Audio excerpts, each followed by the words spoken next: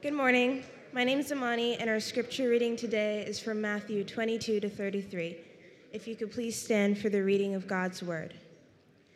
Immediately, Jesus made the disciples get into the boat and go on ahead of him to the other side while he dismissed the crowd. After he had dismissed them, the crowd went up on the mountain. He went up on the mountainside by himself to pray. Later that night, he was there alone, and the boat was already a considerable distance from land, buffeted by the waves because the wind was against it. Shortly before dawn, Jesus went out to them, walking on the lake. When the disciples saw him on the lake, they were terrified. "It's a ghost," they said, and cried out in fear. But Jesus immediately said to them, "Take courage, it is I. Don't be afraid." "Lord, if it's you," Peter replied, "tell me to come to you on the water." "Come," he said. Then Peter got down out of the boat and walked on the water and came toward Jesus. But when he saw the wind, he was afraid, and beginning to sink, cried out, "Lord, save me." Immediately Jesus reached out his hand and caught him. "You of little faith," he said, "why did you doubt?" And when they climbed into the boat, the wind died down. Then those who were in the boat worshipped him, saying, "Truly, you are the Son of God." Bless the reading of his word. Please have a seat. Thanks, Amani.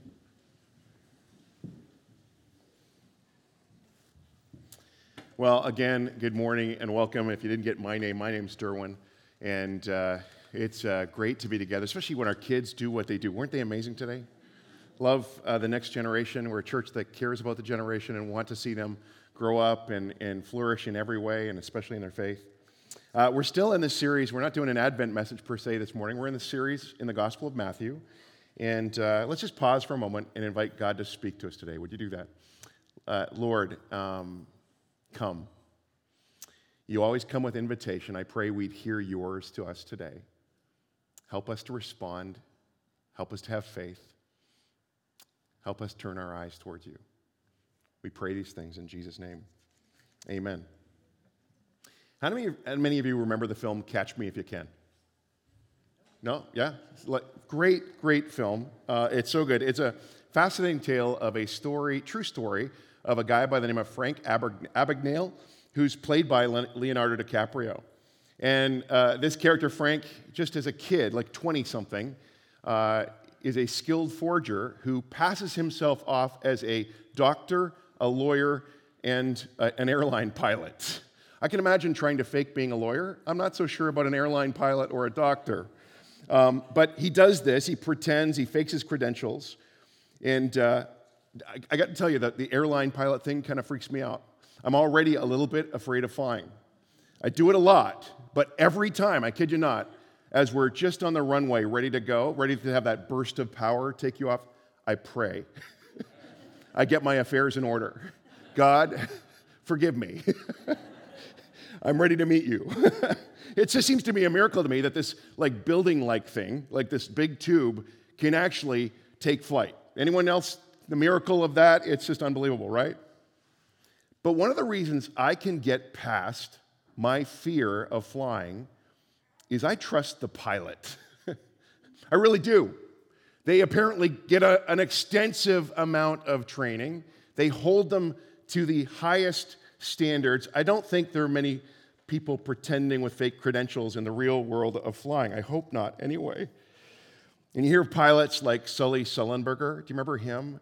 Who, amazingly, because of his extensive training, was able to land an airplane full of people on a river and not have it sink, or not have any loss of life. It still sunk. That wasn't his lane. But it's an important question. Can I trust the pilot? Because we all live on this spinning orb that is whirling around the sun. And every day when people wake up, the main question is there somebody piloting this thing? And can that somebody be trusted? Are there competence and character such that I can, with confidence, place my future and place my destiny in their hands? That requires faith. And faith is intimately connected to risk. There can be no faith without risk. And risk is intimately connected to fear. So there can be no faith without fear, and sometimes failure. That brings us to the story of Peter in the boat. According to verse 24 of our text, a storm comes along, so rough that the disciples can't make it across the Sea of Galilee. It says the waves and wind were against them. And these are professional sailors. Verse 25 tells us that Jesus comes to them in the fourth watch of the night, which is something like between 3 a.m. and 6 a.m. Let me ask you, any of you at your best at 3 a.m. and 6 a.m. in the morning? Not so much. And so picture in your mind the size of the waves, the power of the wind, the sheer darkness of the night. Picture this little boat that's struggling to keep itself afloat, to not be capsized. Matthew says they were tormented. The boat was tormented by the waves. That's the word he uses in Greek. So cold, wet, exhausted, terrified. These are the conditions under which Peter is going to get out of the boat. Now, I don't know much about boats. As you might imagine, there's not much time in the life of a diligent pastor to be lounging around boats and things like that. But I suspect it'd be difficult to get out of a boat difficult enough when things were calm and it was daylight and I was awake. That would take about as much courage as the average person could muster. Imagine doing that when the waves are crashing, the wind is in gale force, and it's like 3 a.m, and the night is black. And Peter goes out, and he falls. He doesn't make it. It's a story of failure, right? Or is it? Raise your hand if you've ever failed a test, or if you've ever been cut from a team, or if you ever didn't get a job or promotion that you really, really wanted, or if you've ever been impatient with a 3-year-old. If you've ever said the wrong thing, or maybe eaten with the wrong fork, or if you've experienced failure of any kind, I think we all could raise our hands. All of us would be water walkers. And I don't think God intended for human beings, his children, created in his image, to live their lives with kind of avoidance of failure as being the kind of primary goal.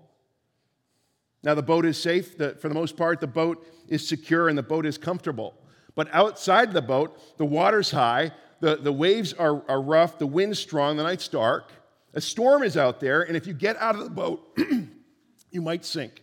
Babe. That's from another film. Sorry, I'm not going to tell you which one. Babe.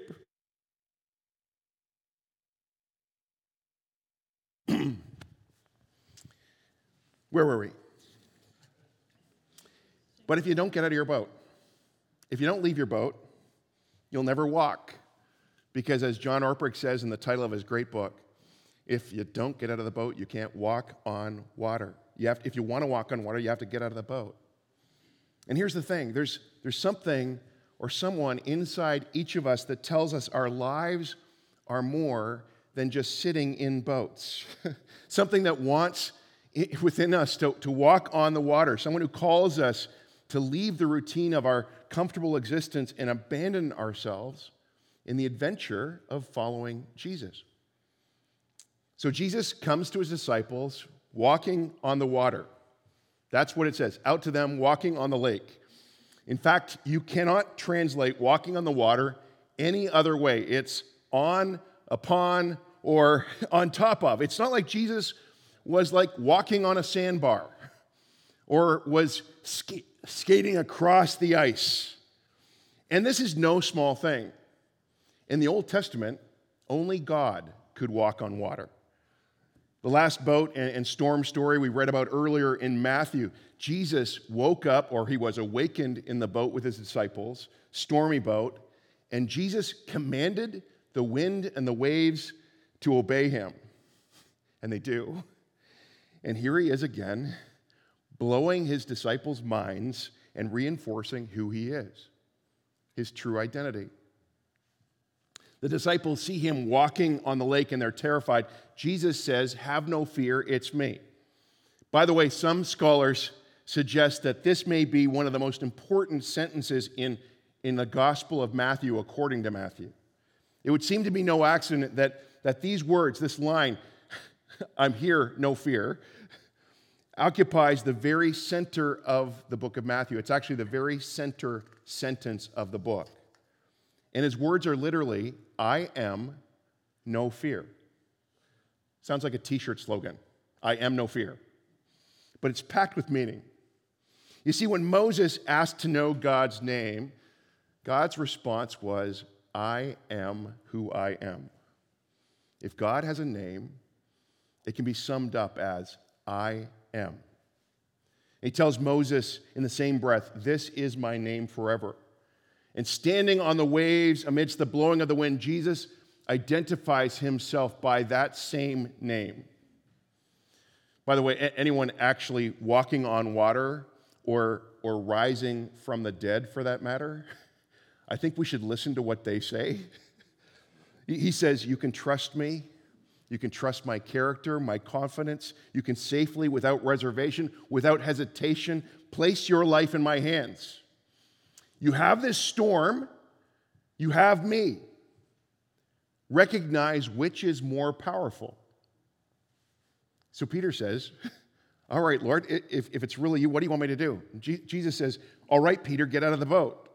And Peter does. Peter lifts one leg and he steps out onto the water, and then he lifts another leg and he steps out again onto the water, and he turns and he takes a step towards Jesus. He's standing there, and for the first time in the history of the human race, an ordinary mortal man is walking on the water. And for just a moment, it's just Peter and Jesus. Then all of a sudden, Peter realizes just what he is doing. He sees the waves. He feels the splash of the water, and his faith gives away. He's afraid again, and he begins to sink. Question: did Peter fail? Peter, this text, I actually believe, radically redefines failure in the life of a follower of Jesus. Failure is not so much an event, it's actually how we perceive or see that event or judge it. It's kind of a label that we attach to it.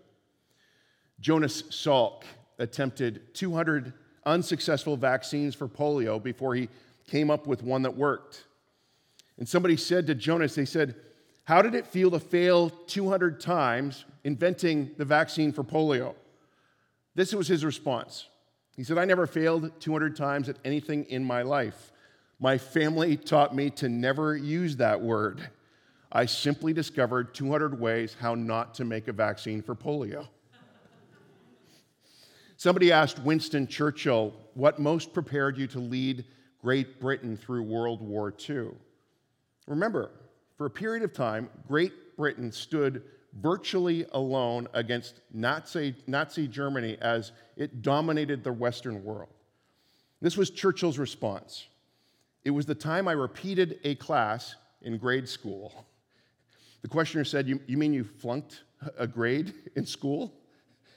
And Churchill said, "I never flunked anything in my life. I was given a second opportunity to get it right." Did Peter fail? Yes, in one sense. His faith gave way. He couldn't stay locked onto Jesus. He sank. He failed. But there were 11 bigger failures sitting in the boat. They failed privately. They failed quietly. Their failure was safe, unnoticed, uncriticized. Only Peter experienced the shame of public failure. But let me say this, only Peter experienced the glory of walking on water. How cool is that? And only Peter knew in a way that others wouldn't, that when he sank, Jesus would be there. He knew Jesus is wholly adequate to save. Peter had a shared moment, a connection that nobody else could have. They couldn't have because he got out of the boat. Perhaps you're wondering this morning what it means to get out of the boat. It sounds exciting, you're for it, but you're kind of wondering, what do you do? Well, at the heart of it is the choice to become a disciple or a follower of Jesus. A disciple is not simply someone who believes certain things in order to get to heaven when they die. A disciple is someone who says, it is my ultimate goal to live in such a way as if Jesus were living here in my body. And to not have that goal, to not have that as your ultimate goal, is to not be a disciple. Pastor John Mark Comer describes discipleship in kind of three simple ways. He says it like this. He says it's to be with Jesus, it's to be like Jesus, and to do what Jesus would do if he were me. I like that. And here's the thing. You're not likely to drift into discipleship. You have to choose. The next step after that will look different for all people because we're all different and we have different next steps to take. We need to learn different things. I think of a seamstress, a member of the Dexter Avenue Baptist Church, a devoted Christ follower who believed that Jesus had something to teach the world about community and justice and love. And one morning in December of 1955, a bus driver told her to vacate her seat and move to the back of the bus because she was African American and she needed to make way for a white person who needed their seat. In one of the most courageous moments, courageous choices of the 20th century, she refused to move. She did not move. And she started a revolution. The next Monday night, 10,000 followers of Jesus gathered at her church to pray and ask God, what do we do next? Because of that choice, a revolution started that was not easy. It had a high cost. Many were beaten, many were imprisoned, some even died. But it changed the conscience of a nation. Didn't change enough, but it changed it. All because of a mild-mannered, soft-spoken, Christ-following seamstress who got out of the boat.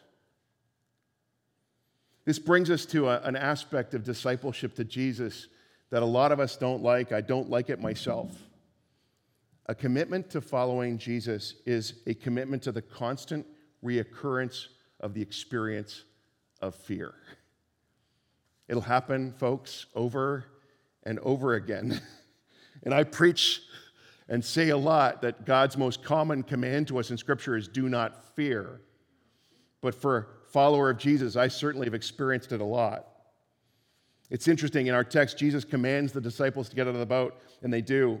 And a storm comes, and what happens? They're afraid. And Jesus comes to them on the sea, and when they see Jesus, what happens? It says they're terrified. Jesus says, take heart, don't be terrified, don't be afraid. And Peter asks what he's supposed to do, and Jesus tells him to take the next step, and Peter gets out of the boat and walks and then sinks. And what does he experience? It says he was terrified, more fear. But Jesus rescues him. And that's not the last time that Peter's going to need to be rescued by Jesus or told not to fear. To be a disciple is to be a learner or a student. It's to choose to grow in Christ. And growth means entering new territory. It means getting out of the boat. And every time you get out of the boat, you are going to experience fear. Here's the amazing thing about discipleship. Fear will just never go away. Every time you get out of the boat, every time you enter into a new challenge area, you experience fear. You could say discipleship is always a choice between comfort and fear. To be a disciple in some senses is to renounce comfort. Now that's bad news for many of us because our society is big time into comfort. You might call comfort kind of our besetting sin or our love of comfort. We like to come home and say, I just want to veg out. I just want to chill. And a lot of us do that. We just kind of like turn on some kind of version of a screen in our homes. And people who do that, what do we call them? Couch potatoes, right? You ever had a meal of couch potato? Not tasty at all. But couch potato life is not really a good model for discipleship.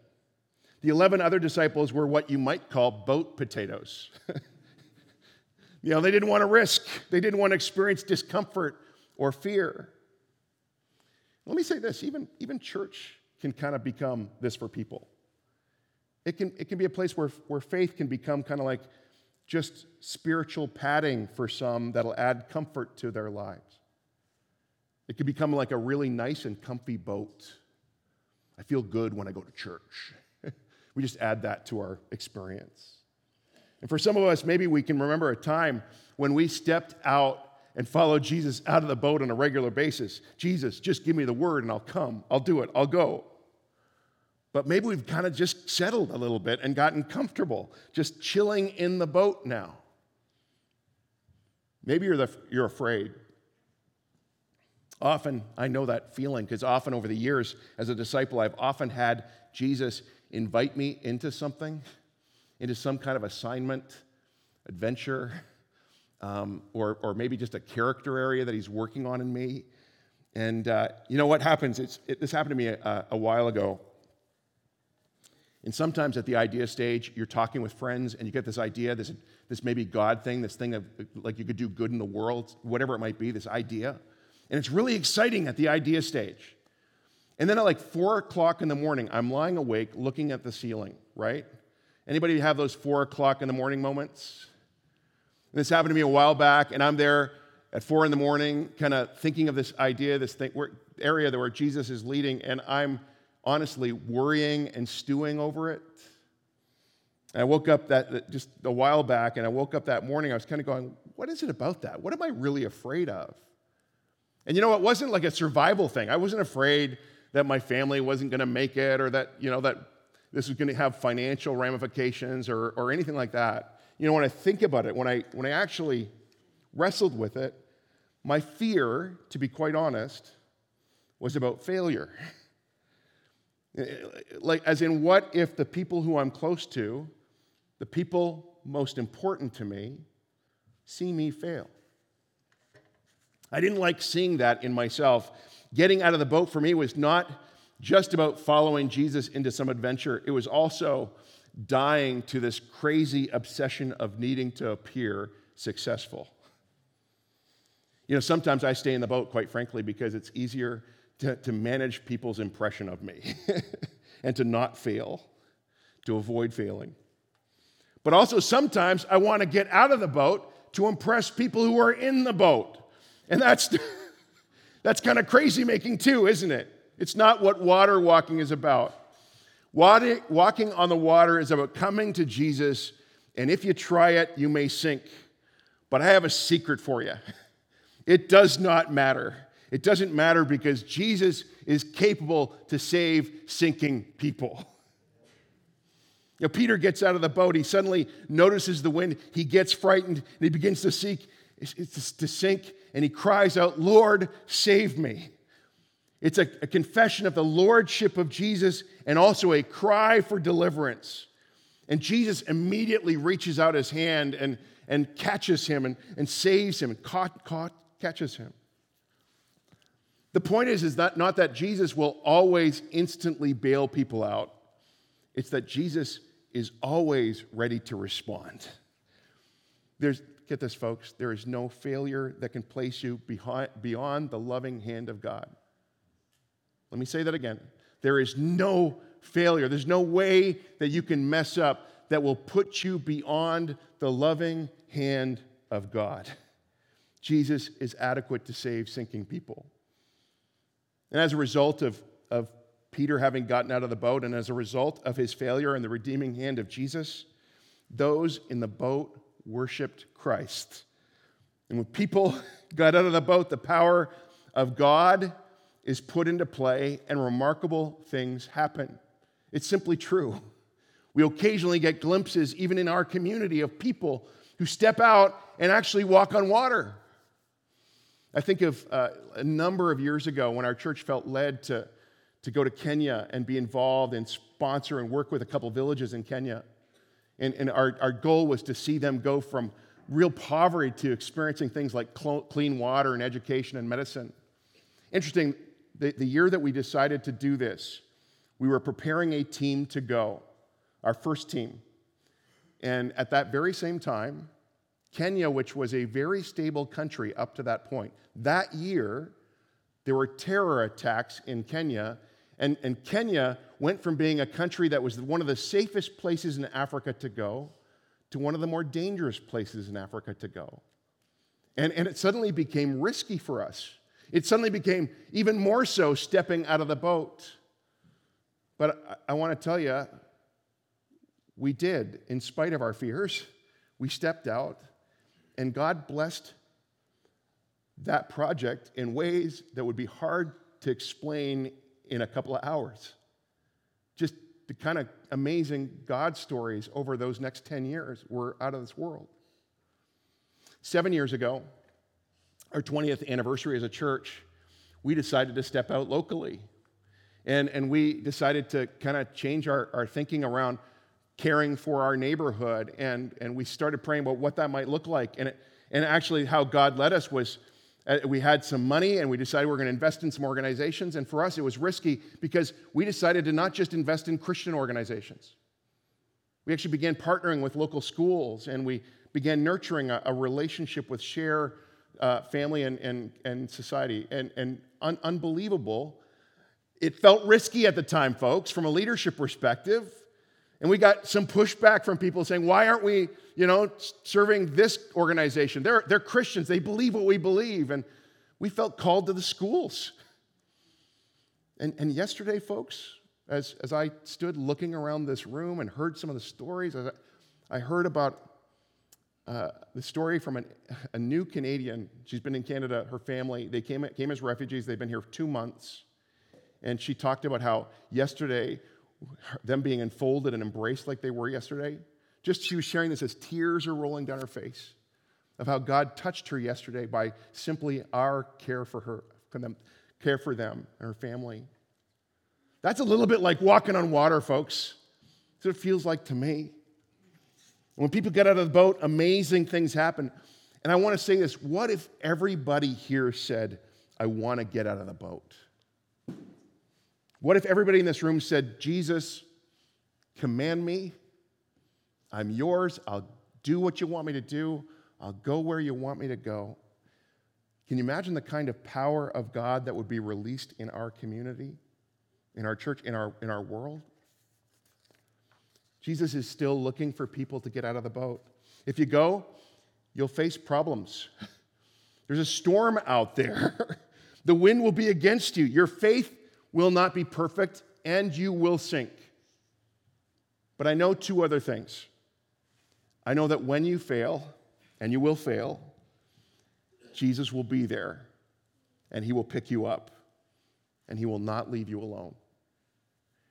And I know that every once in a while, friends, you're going to walk on water. Why don't we pray? Jesus, I prayed at the beginning that we might hear your invitation. And I believe you're inviting different ones. They're in different seasons of their lives right now, and you're inviting them to actually step out, to actually put their trust in the pilot. To actually say they're going to commit themselves to following you, to stepping out and doing that. For some, it might be the choice to become a disciple of Jesus for the very first time. To become one of his followers. And folks, this is something you can start today. It's a journey of trusting that Jesus is who he said he is, that he's the perfect friend, that he's God, someone who you can wholly trust. Simply a matter of becoming a Christ follower, an apprentice, is literally putting your life in his hands and beginning to follow his lead. For some, it might be the choice, again, to renounce comfort as kind of the default position of their lives and say, Jesus, I again want to follow you wherever you lead. Jesus, make me willing. Make us willing, God. Help us to step out and go where you want us to go. Perhaps some of you have kind of a crippling fear of failure. You're scared of what following Jesus might look like in your life. And yet you hear the whisper of Jesus to come. And Jesus says, there's no failure that can put you beyond my reach. And so, Jesus, help us to trust you, that we might not be so afraid that we actually aren't willing to risk and have faith. God, we give you our fears this morning. Help us to hear the words of Jesus, to step out into his way of life, and to go where he wants us to go. We pray these things in Jesus' name.